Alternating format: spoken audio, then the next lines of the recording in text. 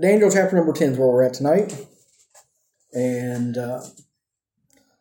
it's kind of interesting here with the chapter that we're on tonight after on Sunday we looked at prayer, and we're going to be looking at prayer again tonight a little bit. And honestly, I don't plan this out. I just let the Lord put it together because I'm not much of a planner, and if I tried to plan it, I'd mess it up. But anyway, so I thought that was interesting that these kind of went together. But as we're looking at Daniel chapter number 10 tonight, just a little bit of review before we get started because, well, that's what I always do. Creature of habit too, right? And so anyway, what we've looked at Daniel so far, the first 6 chapters was kind of telling us about Daniel's choices and his character and his earlier life and kind of giving us a background behind the prophet and how he came to be the one that God used to reveal all this stuff to us today. And so in those first 6 chapters, we find him being a faithful servant of God, a man of dedication, a man of principle. From a very early age, he made decisions that he was going to do things God's way, no matter if no one else did. And whenever it came time for God to use him at different things, he was willing to say uncomfortable things to very important people without really the fear or favor of men. We find that whenever he was revealing these dreams to Nebuchadnezzar, some of the things that he had to say wasn't very flattering. And many of the false prophets we find through the Old Testament, they would come to the kings and they would flatter and they would give favorable things and they would lie to promote themselves. But Daniel instead told the truth, even if it was something that could potentially get him in trouble. He did what was right, even if it was something that would get him in trouble. He got through in the lion's den even as an old man because he would do what was right. But he had lived such a way that whenever he did get through in the lion's den, the king didn't like the fact that he had to do it. He had to get tricked into doing it. And so Daniel is just a huge example for us of faithfulness, of integrity, of godly living, and the way that God takes care of his people whenever they live by God's word, by God's principles, and remain faithful. That God does take care of his own, and he took care of Daniel. He prospered him, he promoted him, he protected him. And then we come all the way to the end of his life, and God is revealing some great things to him. And I've said this before, I want to bring this out again, because just casually reading through Daniel, we put these things all bunched up together. They're just kind of piled together, like Daniel's life was just one huge thing after another, one great big revelation after another. But instead, we find that all of the incidents that we find in the book of Daniel are spread out over a 70-year period. And so all of these events aren't all mashed together. Instead, we're finding years or sometimes decades between main events, between God speaking to him, between dreams or revelation or prophecy. There's long spans of time in between that. And the reason I keep bringing that out is a lot of times for us in the Christian life, especially where we're at today, we like things to be action-packed. We like things to be full, and we think if things aren't going back-to-back, one after another, if we're not seeing a huge step, a big breakthrough, something huge in our lives happening back-to-back, we feel as if there's something wrong. Whenever we're thinking about growth and we're talking about growing in our walk with God and God revealing things to us and God working in our lives, it's almost as if we want a constant flow. But we see in a man like Daniel, someone who God used mightily, that God was with, and we find repeatedly in the book of Daniel that he was a man that was loved by God, beloved of God, favored by God, but yet it wasn't boom, boom, boom, one thing after another. It was him walking sometimes in silence for long periods of time. It was not silence as in like he took a vow of silence, but that God wasn't really doing anything in his life at that period of time. And then whenever it came time, whenever God was ready, he showed him what he needed to show him. And then it would dry up for a little while, and then God would show him something else. And then you see that pattern kind of going on in Daniel's life. And so I bring this out to bring us a little bit of perspective that if the prophet Daniel was that way with God, I'm not saying that God wasn't leading and guiding him in his daily life and giving him direction and encouraging him in different things, but it's all of the big things. Daniel would have had so many days, so many weeks, so many months, so many years that were just putting one foot in front of another. Just another day, just another year, just another decade even of faithfulness. And God would occasionally put a little extra in there.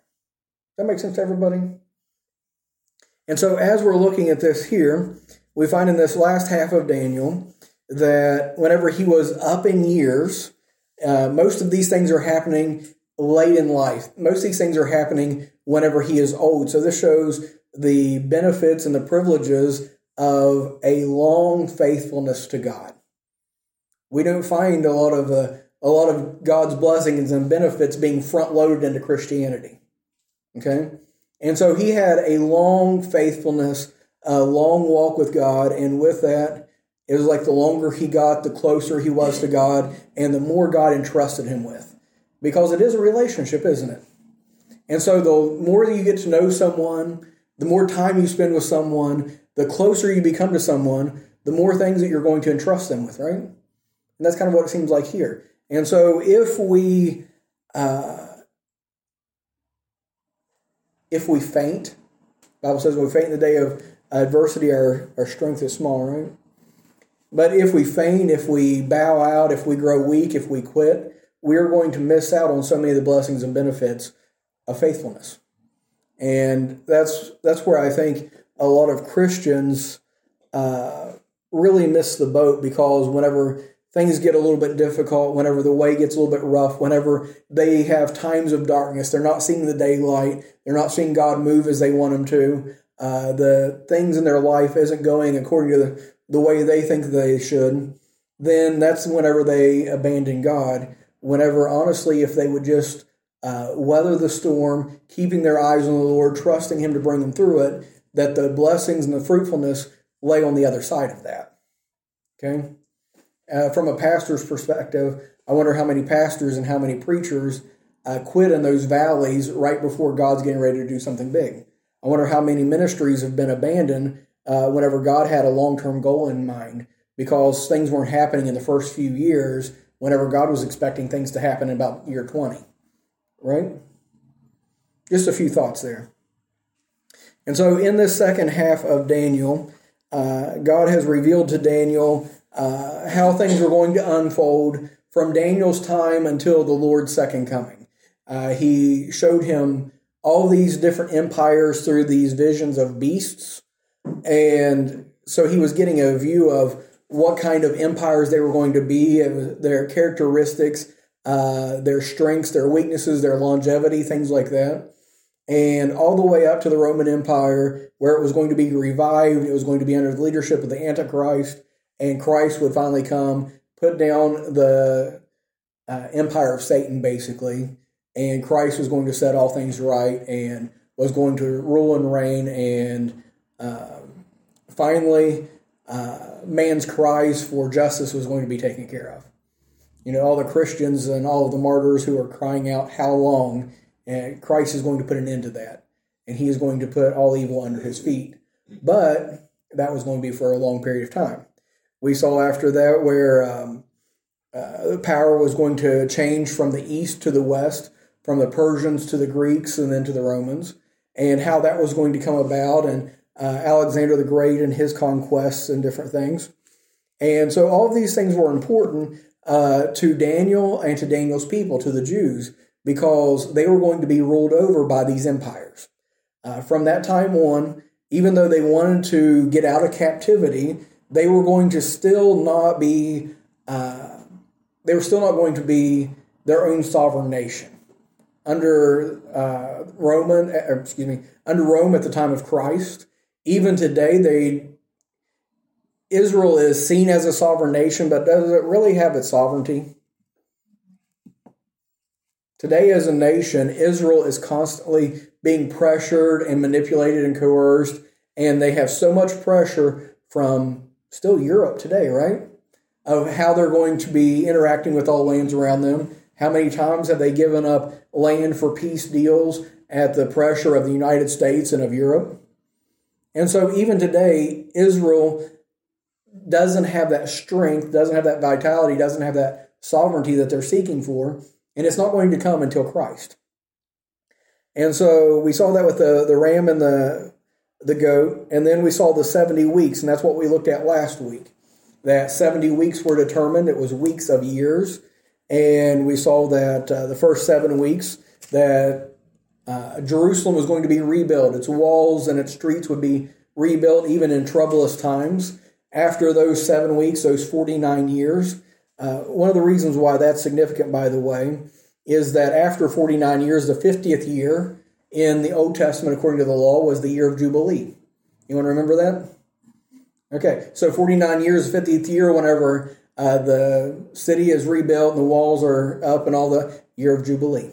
Okay, and so then after that, there was going to be an additional, I forget the number of years, it came up to 483 altogether, and that was when the Messiah would be cut off. They figured up the math because Daniel recorded in his word, or in God's word, a beginning point and ending point, and it brings us right to the time that Jesus was crucified, and the Jews missed it. God gave them down to the week when that was going to happen, and they missed it. And between the time that the Lord was cut off and the end, there is an undetermined amount of time. That's the church age which we are in. And then we're going to have the 70th week. And that is the 7-year tribulation. Remember, these 70 weeks was God's dealing with his nation Israel. Right now, God's not dealing with his nation Israel. He's kind of set them on the shelf, if you will. He's not doing a whole lot of any. God's hand's still there. He's still defending them against the Palestinians. He's still, because he loves them, he's merciful to them. But for right now, he is revealing himself to the world through the church, not through Israel. After the church is out of here at the rapture, he's going to turn back to Israel. He's going to be working through them. And that's that 70th week that we talked about last week. And so this week we come to chapter number 10, and we find Daniel as an old prophet, and he is troubled by many, many things. Because if we look here at the very first verse here, it says, "In the 3rd year of Cyrus, king of Persia, a thing was revealed unto Daniel, whose name was called Belteshazzar, and the thing was true, and the time appointed was long, and he understood the thing and had understanding of the vision." So it gives us a point in time here. It's the 3rd year of Cyrus, king of Persia. And the significance of that is that in the 1st year of Cyrus, king of Persia, we find that the order was given out for the people of Israel to return back to Jerusalem. Captivity was over. That was the 70th year. And Cyrus, that was prophesied by, I believe it was Isaiah, came to the throne, came to power, and he ordered that the Jews could go back and re-inhabit Jerusalem. They could go ahead and start rebuilding the temple. And so that was what was going on at this time. Daniel would have been around 85 years old, and he would have loved to have went back to Jerusalem, but he was too old. Babylon was a long ways from Jerusalem. It was a long trip, and he was going back to the remnants of a war zone. The city lay desolate. It lay waste. And even sometime after this, Nehemiah goes back to Jerusalem, and he says the walls are still knocked down, the gates are burnt with fire, the streets are a mess. There was areas that he couldn't even get through on his animal. He had to climb across. That was the kind of conditions that Jerusalem was in. And so Daniel couldn't go back to Jerusalem. However, by this time that this is being written, a lot of the Jews had went back. I say a lot, it would have been a small percentage, but it would have been several tens of thousands of them. The ones who had remained faithful to God, the ones that were still interested in the homeland. But by and large, most of the Jews grew comfortable in Babylon. Many of them had been born in Babylon. They had businesses there, they had jobs there, they had homes there, they had children there, and so many of them had no interest in leaving, but the ones who did had already started. They went on their journey back, and Daniel, in the position that he was in, would have been getting reports back from Israel, from Jerusalem. He would have been hearing about what was going on. He would have been hearing about the conditions of the city, about the living conditions of the people, about how they were overwhelmed with the work, how they were getting discouraged in the way, because they were excited. We finally get to go back to the homeland, and they get back to the homeland, and it is a disaster area, right? They left Babylon and all of its beauty and all of its wonder. Remember, in Babylon, they had the hanging gardens, they had all these beautiful things, and to go back to Israel, to Jerusalem being laid waste like that, it would have been difficult for them. And so Daniel's hearing about that. He's heard these prophecies that God has given him, saying that, yes, Israel is going to be re-inhabited. The people will have the land back. The temple is going to be rebuilt. But they're constantly going to have wars. There's constantly going to be fightings. There's going to be enemies that's coming about. There's going to be a couple different kings coming about that are absolute tyrants. That's going to come through and massacre the people and desecrate the temple and cause the Jews all sorts of problems, almost as if he's hunting them for sport, because we have Antiochus Epiphanes, we have the Antichrist, and these are guys that Daniel's heard about, and so he knows that these people back in Israel are going to have an extremely difficult road to go. They're going to have to overcome the rubble. They're going to have to overcome all of the work in rebuilding the city. And on top of that, they're constantly going to be surrounded by enemies. They're constantly going to face battles. They're going to be oppressed. And so think about this aged prophet. His heart has been on Jerusalem all along. His heart has been on the temple and upon God and upon worship and serving the Lord. And he sees all of these difficulties the people that he loves is going to face. The God that he is serving has made promises, but he sees difficulty after difficulty. He's still trying to process all of these things. And then he realizes with all of these prophecies that he's given out, that there are so many difficulties that lie ahead of them. But even with as much as he has known, as much as has been revealed, he still doesn't have great understanding of the prophecies. So there's so many questions in his mind. Just what he does know is troubling enough, but what he doesn't know is troubling him even more. So he says, okay, God, I've been praying before, wondering if there is a future for Israel, what's going to happen to them, because I didn't see us ever leaving captivity. Well, you've got us out of captivity. The city is ready to be rebuilt. People are back in the land.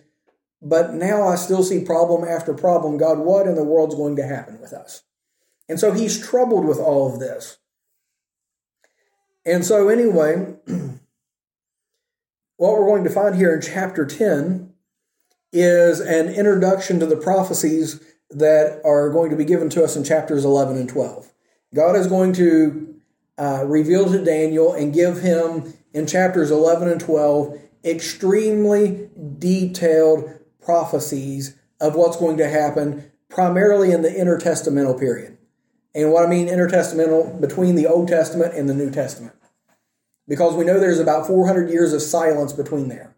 That whenever Malachi puts down his pen and completes his writing, there is not a word breathed from God until Zacharias hears from the angel of God in the temple that John the Baptist is going to be born, right? Are we familiar with that part? Okay, so there's about 400 years of silence there in between, and what Daniel's going to receive is basically, he's going to get the history book before it happens. God's going to give him step by step and say, this is what's going to happen before it happens. And one of the main reasons why God is doing this is to give these people of Israel reassurance and to give them hope and to give them strength through this period. Okay?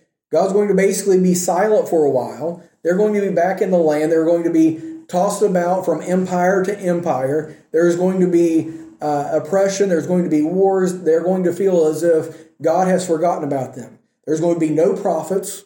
There's going to be no spoken word. There's going to be no warnings. There's going to be nothing going on. There's going to be silence. They're going to feel like God has forgotten them. And so what God does is he comes to Daniel and he says, let me give you a play-by-play. So as it's going on, they're going to know I'm still in charge. I still have a plan for them. Okay? Something extremely interesting to me about this, okay? And hopefully I can communicate this to you all in an interesting way as well, is these prophecies serve the same purpose to the Jews as the book of Revelation serves to the church. And if you look at the two of them, there is a huge parallel between the two of them. Okay? We find that Daniel was an aged prophet right before a time of silence that was going to reveal a message of judgment and of hope to God's people. We find that Revelation was written by an aged apostle, John the Baptist. He would have been probably in his 90s on the Isle of Patmos. He's already had a long life of ministry and of faithfulness, and God is going to reveal to him a time of trouble and of judgment, followed by great reassurance, great hope, great victory. Okay? And so we find that John was the final book of the New Testament, that whenever he closed his book, whenever he put down his pen, that was the end of Scripture. And for 2,000 years, God has been silent. Now he speaks through his word. His Holy Spirit works in our heart. He's still calling and drawing men to him. But there hasn't been new revelation. There hasn't been a prophet. There hasn't been an apostle. And so John spelled out what was going to happen throughout this time that we are living in and in God's final times of judgment before he returns, to give us reassurance that God's on the throne, that he's in charge, that he has a plan, and he's going to take care of it all in the end. So you see how both of these run side by side, almost parallel between Daniel and Revelation, Daniel's life and John's life. And so I found that extremely interesting as I was looking at these two. And so both Daniel and Revelation reveal times of trouble and testing before Christ rules and reigns. And the end of both of them are basically telling us that that even though it seems at times that evil is winning, that Satan's in charge, that God is silent, that everything is progressing according to his plan, and he already has worked out the victory, and it will happen. And so as we come here to chapter 10, let's go ahead. I read the first verse, but let's read the first 9 verses. And I went a long time before just reading the passage here, but hopefully this has got us in the right place. Okay? So chapter 10, verse 1, it says, In the 3rd year of Cyrus, king of Persia, a thing was revealed unto Daniel, whose name was called Belteshazzar. And the thing was true, but the time appointed was long, and he understood the thing, and had understanding of the vision. In those days I, Daniel, was mourning 3 full weeks. I ate no pleasant bread, neither came flesh nor wine in my mouth, neither did I anoint myself at all, till 3 whole weeks were fulfilled. And in the 24th day of the 1st month, as I was by the side of the great river, which is Hiddekel, it's another word for the Tigris River, okay? You got the Tigris and Euphrates.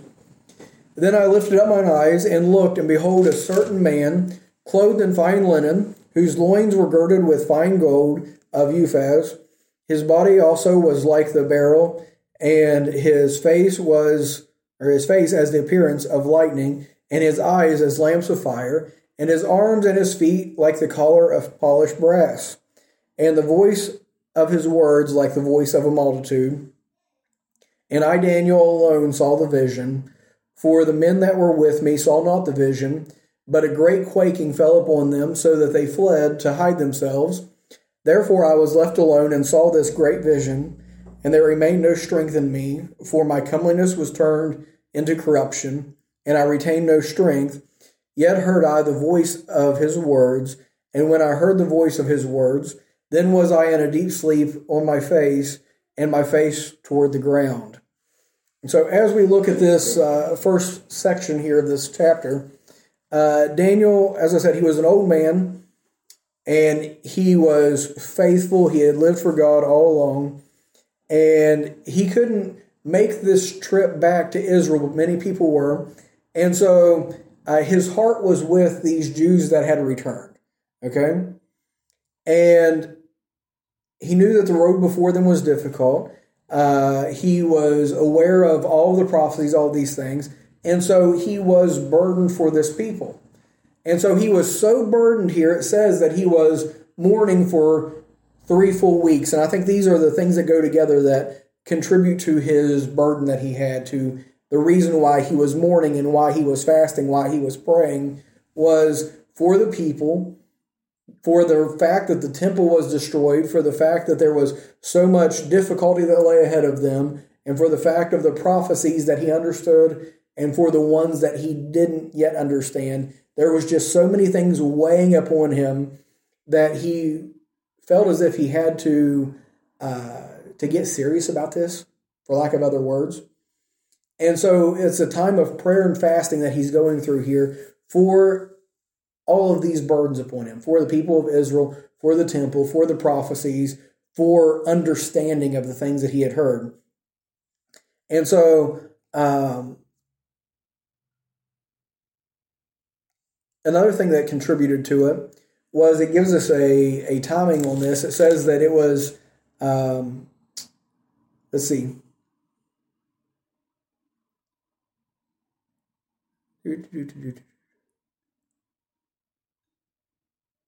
Verse number 4, it says, in the 24th day of the first month. We find out, if we read through Scripture, the first month, on the 14th day of the month, would have been the Passover, right? And so we talked about that some on Sunday as well. And so the first month was when you'd have the Passover. You would have had the Feast of Unleavened Bread going on. All of these things would have centered around the temple and would have had a focus on the temple. And during this time, the temple was destroyed. Daniel was in Babylon, and there was no way that there could be the Passover lamb, no way there could be a sacrifice, no way they could be feasting and celebrating. There was no temple, there was no priesthood, there was none of that going on. And so this was going to be about the first Passover that the Jews were back in their homeland, and Daniel wasn't with them, and even if he was, they couldn't celebrate the Passover. And so there's so many factors that are playing into this in Daniel's mind. So imagine him being an 85-year-old man, prophet of God, burdened for his people, praying for his people, understanding all of these different things that's going on, and it's just heavy upon him. And so he begins fasting and praying for all of these things that's going on. And God is taking longer to get his answer to him than what he wants. Right? Can you imagine fasting, praying for 21 days, not hearing anything, not seeing anything, not feeling as if it's doing any good whatsoever? That was where Daniel was at. And then at the end of this time, it says, at the end of this time, it says that there is a vision that comes to him. And he gets a glimpse, what we find here, he gets a glimpse of either Christ or of God, which we can kind of use interchangeably, but from what we find in Scripture, the pattern that we find in Scripture, he gets a glimpse of God. Because if we go back to Isaiah, chapter number 6, it says, in the year King Uzziah died, he saw the Lord high and lifted up. He saw him on his throne, and he describes and talks about the throne that he's on, and talks about his appearance, talks about fire and angels and cherubim and seraphim and wings and all kinds of stuff going on, right? And so Isaiah, at the beginning of his prophecies, gets a vision of God. He gets to see who's in charge, the one who's ruling all things. He gets perspective before he gets prophecy, right? we find the same thing going on for Daniel. He gets to see a sneak peek, a view of God, to get perspective before these prophecies. And these two aren't the only ones. We find also John the Baptist likewise, not John the Baptist, excuse me. John the Apostle likewise, in the book of Revelation, you go to Revelation chapter number 4. He was carried up into the third heaven, and what did he see? He describes what it was like to stand and see God. And so before Revelation was revealed to John, he saw God. You see this happening several times? We find that several of the prophets were that way. As I was looking at this and studying over it a little bit, God gives a lot of his people a glimpse of himself before he reveals these things to him. Abraham, likewise, whenever Abraham was in a tent in the wilderness, Abraham was a nomad, wasn't he? And so how did God reveal himself to Abraham? A traveler passing through. They had a meal together, and then he told him about what was going to happen to Lot and what was going to happen to Sarah, right? We find that Isaiah, he prophesied before the king. And so he saw Christ, he saw God as a king, right? In the year that King Uzziah died, Isaiah was a prophet to the king. He stood before King Uzziah. He had a great relationship with King Uzziah, and I think he almost had, I think he put too much importance on King Uzziah. And I think Uzziah had to get out of the way before he could see God high and lifted up. Okay? And so we see these things going on throughout Scripture, and God revealing himself to men according to the capacity that they're at before he's able to reveal what he's going to do. They need to know who he is before they know what he's going to do. That makes sense, doesn't it? And so in this vision that he shows him here, we find a description that's kind of strange.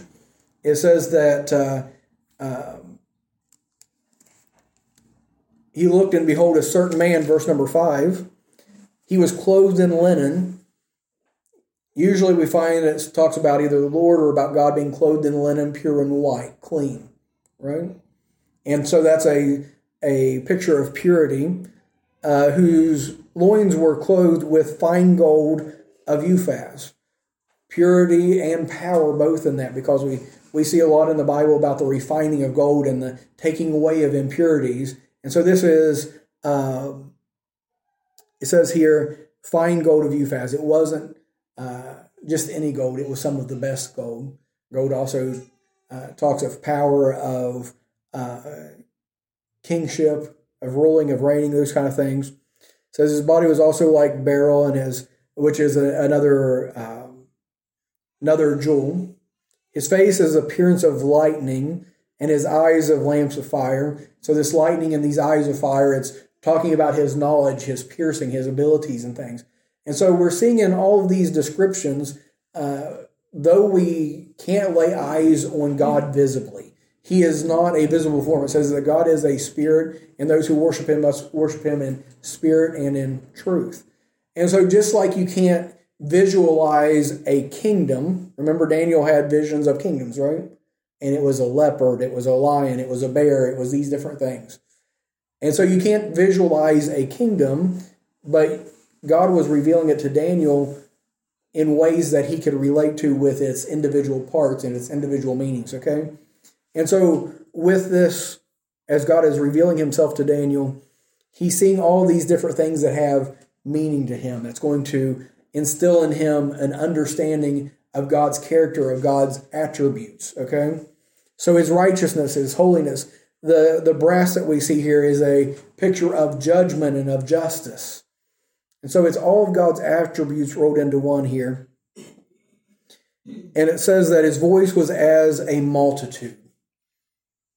Because, if nothing else, in the beginning was the Word, right? All knowledge, all understanding, all wisdom comes from him.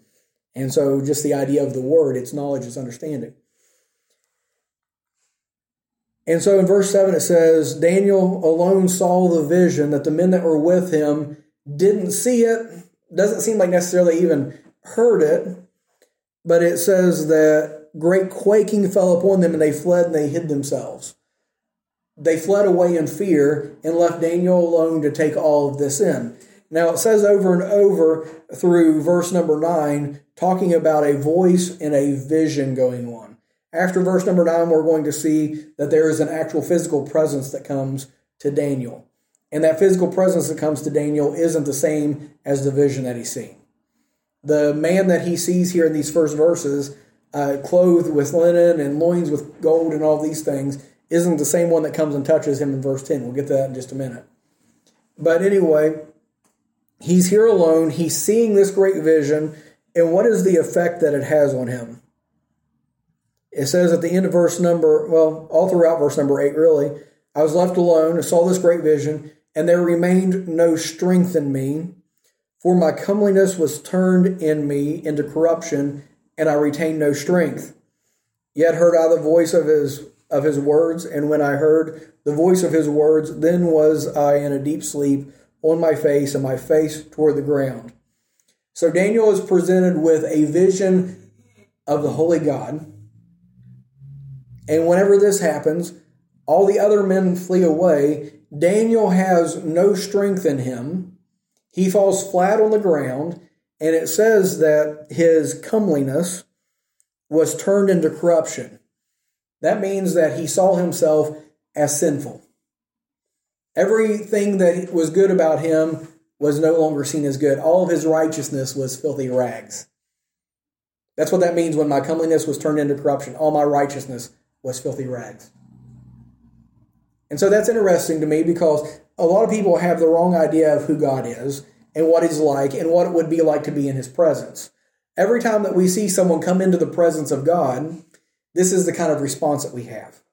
We see reverence, and we see that their sin and their weakness is made plain. Because people have the idea the closer I get to God, the stronger, the more bold, the more zealous, the more vocal that I'm going to be, as if we can equate someone being spiritual to someone being self-righteous, right? A lot of people have this idea that boldness and abrasiveness is the result of walking with God, and that's not what we see. We see instead that whenever someone is walking with God, that the closer you come to God, the smaller you are in your sight. The closer you come to God, the more repulsive your sins become to yourself, not the more self-righteous you become. That the closer you walk to God, the more you're going to see your flaws and your sinfulness, not everybody else's. The closer you come to God, the weaker you're going to be in your own eyes rather than stronger.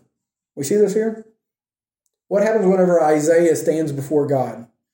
He says, "Woe unto me, I am unclean, and a man of unclean lips." And you remember how the angel gets the coal off of the fire, off the altar, and comes and puts the coal up on his tongue and tells him he's cleansed? Whenever Isaiah the prophet comes before God, he says, "Woe unto me, I am unclean, I am undone." Whenever Daniel stands before God, he says, "All of my comeliness was made corruption. I had no strength within me." And the reason I bring these things out, I think this is important for us to know, that this is the effect that God's presence has on us. This is the effect that growth has on us. Not that we become proud, not that we become arrogant or that we become haughty. We become humble. We start not seeing ourselves as greater than what we are. And now this isn't the opposite. This isn't false humility. This isn't us saying, "Oh, I'm only a worm. I'm no good. I'm just filthy." No, it's not saying that either. He is seeing himself as he is. He's saying, in God's sight, I have nothing to offer. In God's sight, I have nothing to give. In God's sight, I am weak. And Paul found out, and whenever he tried to get his thorn removed from his flesh, he says that in my weakness, Christ is strong, right? But we tend to get it the other way around, even in our Christian service, that we think that if we're spiritual, look what I'm going to do for God. Look at how good I am. Look at how strong I am. I'm going to go out and I'm going to turn the world upside down, God. I'm going to go do this for you, and I'm going to do that for you. And whenever Daniel came face to face with God, he was weak. And we're going to find out at the end of this chapter, and we'll have to hurry along. We're going to find out at the end of this chapter, in verse number 18 and 19, and verse number 16 as well, that repeatedly the Lord has sent a messenger, an angel, to minister to Daniel to give him strength. Okay? Daniel's not even able to speak. He's not able to stand up on his own. And the angel comes and picks him up, sets him on his feet, and he tells him to be strong, to fear not, to have peace. And God ministers that to Daniel. And it's giving us a good perspective, because someone as great as Daniel, the prophet Daniel, wasn't the one that God was sending to make his will be done, to see to it that everything was carried out the way that it was supposed to be done, to fight the battles and to do all of this. Daniel didn't have the strength. He didn't have the words. And God gives him, it says in verse number 16, it says, "And behold, one like the similitude of the sons of men touched my lips." Because in verse number 15 it says that he became dumb. It means he was unable to speak.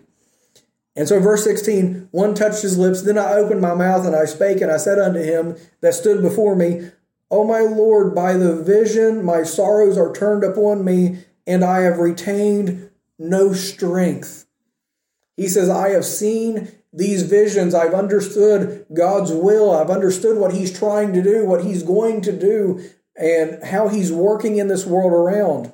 I've seen what we're going to look at here in just a minute, this spiritual warfare that was going on around him. He says, I've seen all of this, and I am weak. I have no strength left in me. He wasn't even able to speak until God gave him the words to speak. You ever get to there where you just have no clue what to even say? It's like, God, I don't even know what words to pray. God gave him the words. He opened his mouth, and he prayed for strength. And then it says that after he confesses that he has no strength, then there came, verse 18, then there came again and touched me one like the appearance of a son of man, and he strengthened me, and said, O man greatly beloved, fear not. Peace be unto thee. Be strong, yea, be strong. And when he had spoken unto me, I was strengthened, and said, Let my Lord speak, for thou hast strengthened me. And so the angel's getting ready to explain to him all these prophecies and give him all of these different things, but he had to first receive strength from God just to be able to do the work of God. You see this dependence that God's bringing back, how weak man is, how frail man is, how small our abilities are. And he's showing that through Daniel, and how Daniel had to depend upon God for the words and for the strength to do the work of God. And so if we're going to accomplish anything, if we're going to do anything, it's not on our power, it's not on our strength. It's not, let me show you what I can do, God. It's, okay, God, here I am, a willing vessel. I want to be used of you, but I don't have the words. I don't have the strength. Strengthen me, guide me, and do it through me. And that's what he's doing here. And so we've been on both sides of this. What I want to get into now is in verses 10 through 15, really. This is where the vision of God has, I guess in a way, faded a little bit. And now there's going to be a hand that touches him in verse number 10. And I believe this is an angel that is coming to him as a messenger sent by God to minister unto him, to do what God wants in Daniel's life, to reveal what God's desired in Daniel's life. And I'll explain part of the reason for that here in just a minute. But verse number 10, And behold, an hand touched me, which set me up on my knees, and upon the palms of my hands. And he said unto me, O Daniel, a man greatly beloved. I like that in that chapter. It says 2 times that Daniel is a man greatly beloved of God. How is he greatly beloved? Because of the faith that he has in God. He says, okay, God, I just believe your word. I trust you. I love you. I'm following you. I want what you want. And God says, okay, I like that. He's a man after my own heart. He's one that, because the Bible says without faith it's impossible to please God. Daniel had faith, and it says he was beloved of God. Anyway, back to this. Verse 11, and he said unto me, O Daniel, man greatly beloved, understand the words that I speak unto thee, and stand upright, for unto thee I am now sent. And when he had spoken this word unto me, I stood trembling. Notice in this that his strength hasn't been given to him yet. At the end of verse number 9, he was asleep with his face on the ground. He was overcome, overwhelmed, strength depleted. He had nothing left. And so the angel comes, speaks to him, says, get up, stand up. And Daniel standing there, trembling out of fear, out of being overwhelmed, out of fasting for 21 days, right? And so he's standing trembling. He is weak. He has no strength. Verse 12, then said he unto me, fear not, Daniel, for from the first day that thou didst set thy heart to understand and to chasten thyself before God, thy words were heard, and I am come for thy words. But the prince of the kingdom of Persia withstood me 21 days. But lo, Michael, one of the chief princes, came to help me, and I remained there with the kings of Persia. Now I am come to make thee understand what shall befall thy people in the latter days, for yet the vision is for many days. And so this angel has Daniel to get up, and he says, I know it's been 21 days. You've been fasting. You've been praying. You've been burdened down. You've been through it for the past 21 days. But let me tell you this. God heard your prayer whenever you first began to pray 21 days ago. God sent you an answer to your prayer 21 days ago. But there's been a spiritual warfare raging on for that 21 days. That even though God has sent the answer, that God has sent the message to you, that Satan has withstood that message. And so what this angel is doing at this time is he is pulling back the curtains, he's pulling back the veil, if you will, and he is giving us a peek into the spiritual realm that surrounds this earth. And what we see here in this battle that's going on, most people would say was nonsense. Most people wouldn't believe. If you tell them that there is a spiritual warfare that's going on, whenever it's talking here and it says that the prince of Persia withstood him, he's not talking about a man. He's not talking about a literal prince. Because here's the thing. Could a man, a prince, withstand an angel? No. Because there's plenty of instances where God sent an angel to wipe out an entire army in one night. Right? Hundreds of thousands, one angel. How many times did the children of Israel disobey God and God sent the death angel down, and before they knew it, the multitudes were melting away? The one time David had to come and make a sacrifice on the threshing floor to stave off the pestilence that was there, that the angel was coming. In the nation of Egypt, in one night, the death angel was to pass over, and all the firstborn of not just the people, but even of the animals, from the slave that was down in the gutter to the king's house, was going to die. Would there be a prince of Persia that could withstand an angel? No. And so we see that the word prince here is talking about someone who has jurisdiction, someone who has rule or leadership over. And so as we're getting a peek into the spiritual realm here, we're finding that apparently Satan has specific demons, if you will, specific ones of his angels assigned to each kingdom, to each region. And so whenever we see in Ephesians chapter number 6, we wrestle not against flesh and blood, but against principalities and powers and spiritual wickedness in high places. What's it talking about here? It's saying that the men are just the mask the demons are wearing. That behind the governments, behind the kingdoms, behind Putin as he's attacking Ukraine, there are demons that are motivating these men, that they are merely puppets in a bigger spiritual battle that's raging. And so if we were to tell people on the street that now, even if we would tell a lot of Christians that there is a spiritual warfare, there is a battle going on, they would think it was foolishness. as I was reading and studying this, the example that was given, and I thought this was a good one, was back in the time of the Black Death, of the bubonic plague.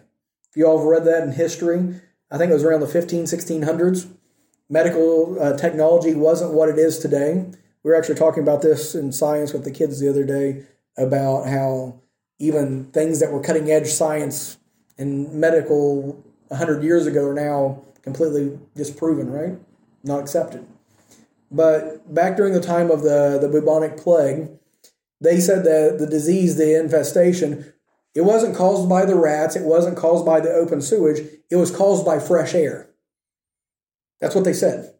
And so people were combating the bubonic plague by locking themselves indoors, closing all the windows, closing off their chimneys, and burning anything stinking and wretched and offensive inside their house to ward off the disease. And that was cutting-edge medical procedure back then. If you would have went to them and told them that this was caused by a virus or by a bacteria, if you would tell them that there was a microscopic organism, they'd say, well, what's a microscope, right? If you would tell them there's an invisible living thing that gets inside your body and causes these problems, they would say that you're crazy, and they probably would have burnt you at the stake for being a witch. Right? Because they didn't see it, they didn't believe it, they didn't understand it. But the Bible tells us here in Daniel that as Daniel was praying, God was working, but Daniel's answer to his prayer was delayed because the demon that was over the realm of Persia was withstanding the angel that was ministering to Daniel in Babylon. That's pretty messed up, isn't it? So it's like this divine wrestling match, chess match or whatnot.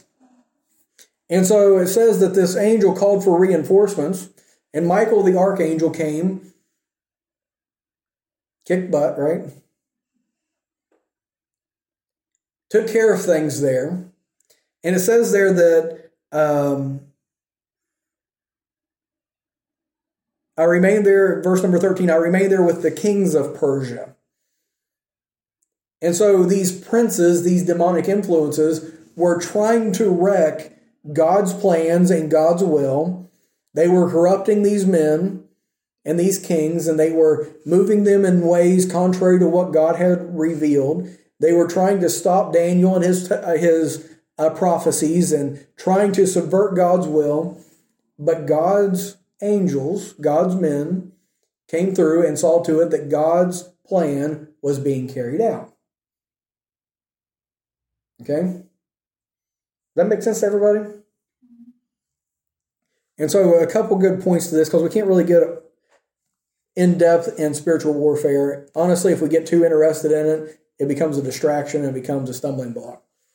But we know that it's there. We don't see it with ignorance, but we see that God is working behind the scenes in ways that we don't know. One story that I love in Scripture is whenever, I can't remember if it was Elijah or Elisha. I think it was Elijah, or Elisha I meant, was in the cave with his servant. It had to be Elisha because Elijah never had anyone with him, right? But anyway, Elisha was there and the Syrians were sending their armies and his servant was flipping out because the armies was coming and he said, we're dead meat, it's two of us versus thousands of them. And as he's flipping out, Elisha is calm and he prays a simple prayer and says, open his eyes that he may see. And he sees all of the hosts of heaven gathered around them, all the spiritual soldiers there ready to fight on their behalf. And all of a sudden he wasn't afraid anymore.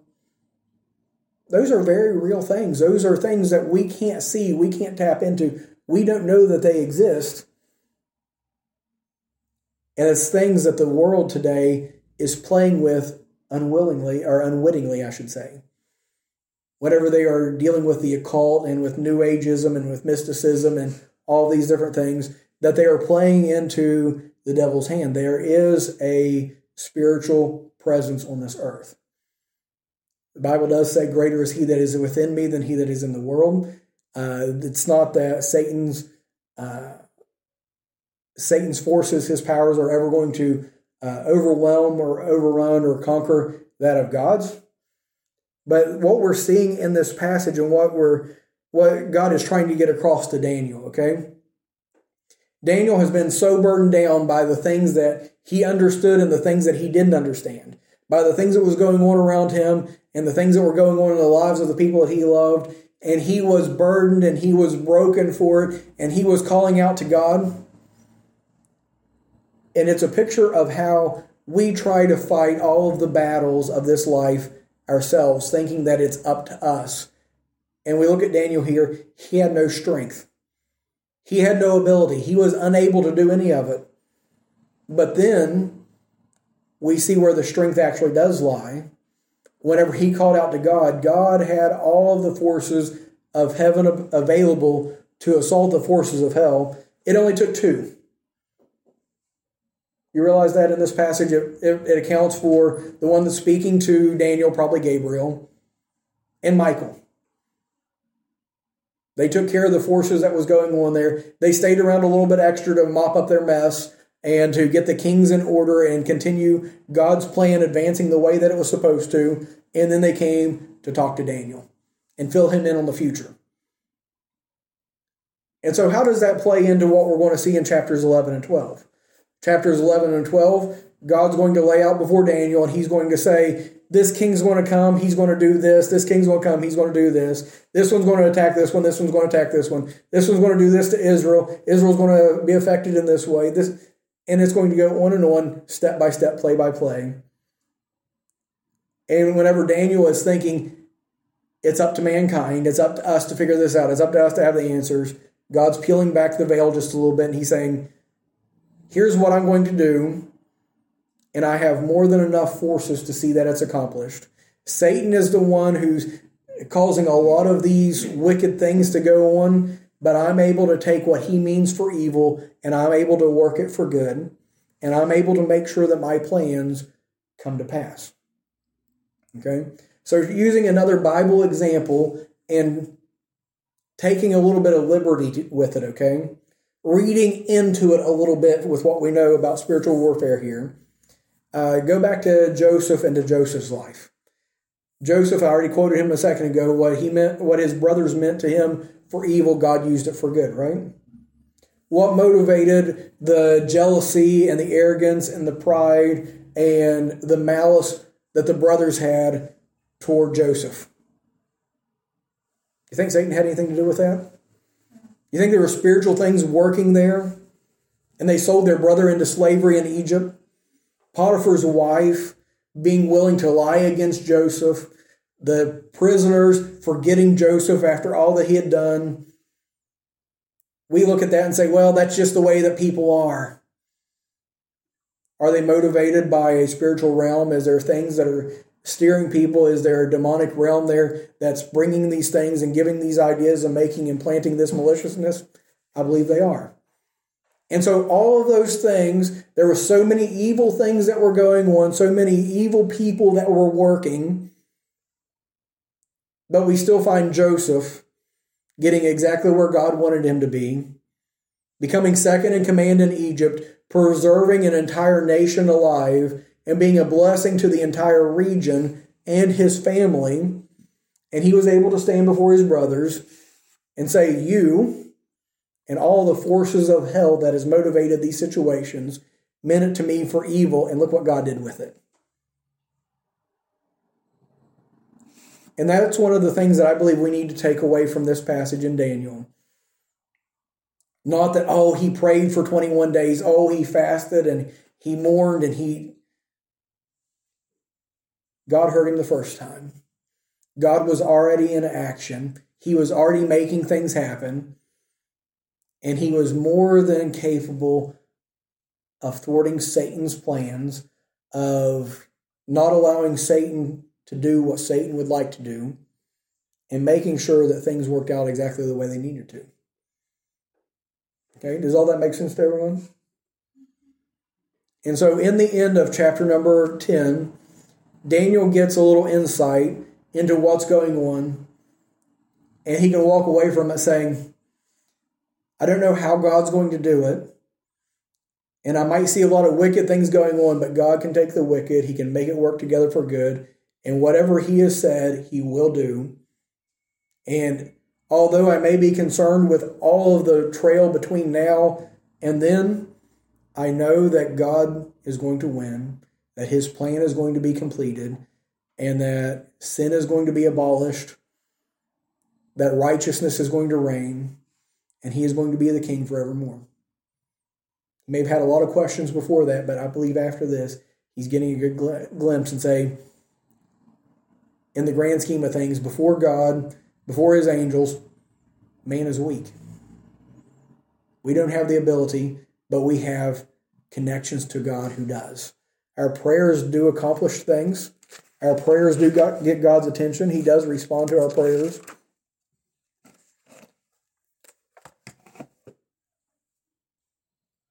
And so we see that God responds to the things that we pray. And we see that God responds also to the lifetime of faithfulness that Daniel had in working in his life and revealing things to him. And so there's a lot of things that we're not going to ever experience if we don't trust God, if we don't remain faithful to him, if we don't live for him. If we quit, we're not going to experience some of these things. It's not that God's going to kick us out of heaven. It's not that he's going to beat us around. It's just we're going to miss out on blessings. So with all of that being said, the last two verses says, Then he said, Knowest thou wherefore I am come unto thee? And now I will return to fight the prince of Persia. And when I am gone forth, lo, the prince of Grecia shall come.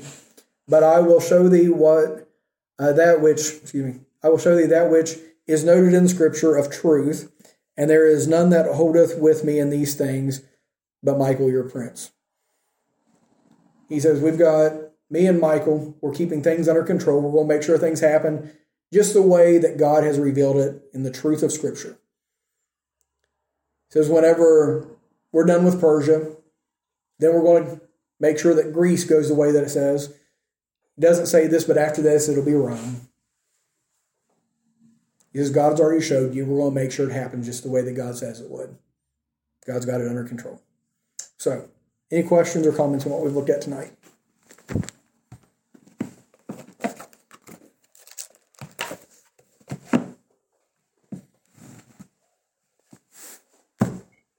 Nothing at all? I've already said too much?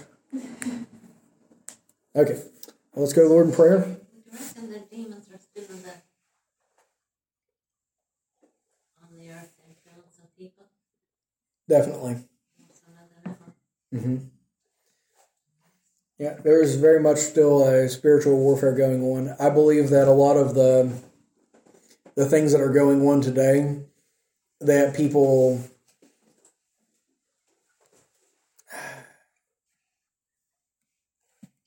attribute to God are actually of Satan. The power, the prestige, and things that are within even a lot of religious circles, I believe, are energized by Satan himself.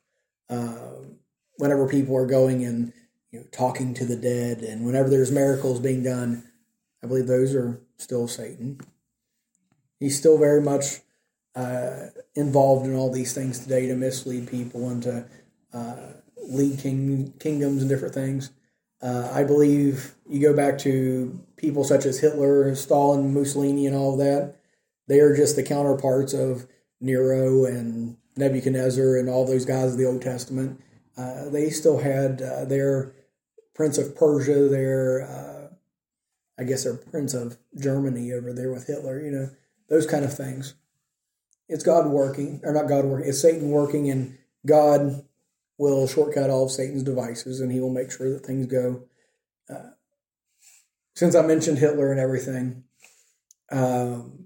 with him, he was trying to exterminate the Jews. Well, why would he be so adamantly against the Jews? They're God's chosen people. Satan would love to see the Jews exterminated. That would cause all of the prophecies and all of the things that we see in the last days concerning Israel, it would see those things become unfulfillable and they would be lies and God would lose, wouldn't he? And so Satan is attacking God's people, trying to wipe them out. And then what happened as a result of World War II? Israel became a nation again. It accomplished the opposite of what he set out to do. And so what Satan meant for good, or for evil, God meant for good. the Jews re-inhabited their land. They've become a nation again. They are now ruling, or they're now living there. I don't know how much they're ruling, but they're now a nation again. And much of that is due to what you see with Hitler and the hatred he had toward the Jews in World War II. And it may not have happened if it wasn't for Hitler. And so what Satan provoked through hatred and anger and all those different things, God turned all that around and says, okay, we'll just put the Jews back in their land. Did the opposite. So, I don't know, but I'd say Satan's tired of losing. You better get used to it, but he's tired of losing. No. The funny thing is how many times that it's already spelled out in the Word of God that he's going to lose, and he keeps trying. So anyway, let's go to the Lord in prayer. Lord, we come to you today. Just thank you for your blessings. Lord, we thank you for this passage in here, Lord, and I pray that I've been faithful to it, Lord, and that these truths that we brought out from it are helpful and encouraging. And Lord, I know that there is spiritual warfare that's going on. But Lord, I thank you so much, Lord, that it's not up to us to fight it. It's not up to us to overpower it, Lord. It's not that we're going to have the strength and the ability. We don't have to take on Satan and try to win. But Lord, that you are more than capable of fighting those battles and defending us and taking care of it. And Lord, even whenever it looks like the bad guys are winning, Lord, that you're able to take those things and turn them toward your will and toward your purpose. And Lord, that in the end, you're going to bring about the things that you have already prophesied and you've already planned. And Lord, we just wait for you to fulfill all things. Lord, we thank you for all you do. In Jesus' name I pray. And amen.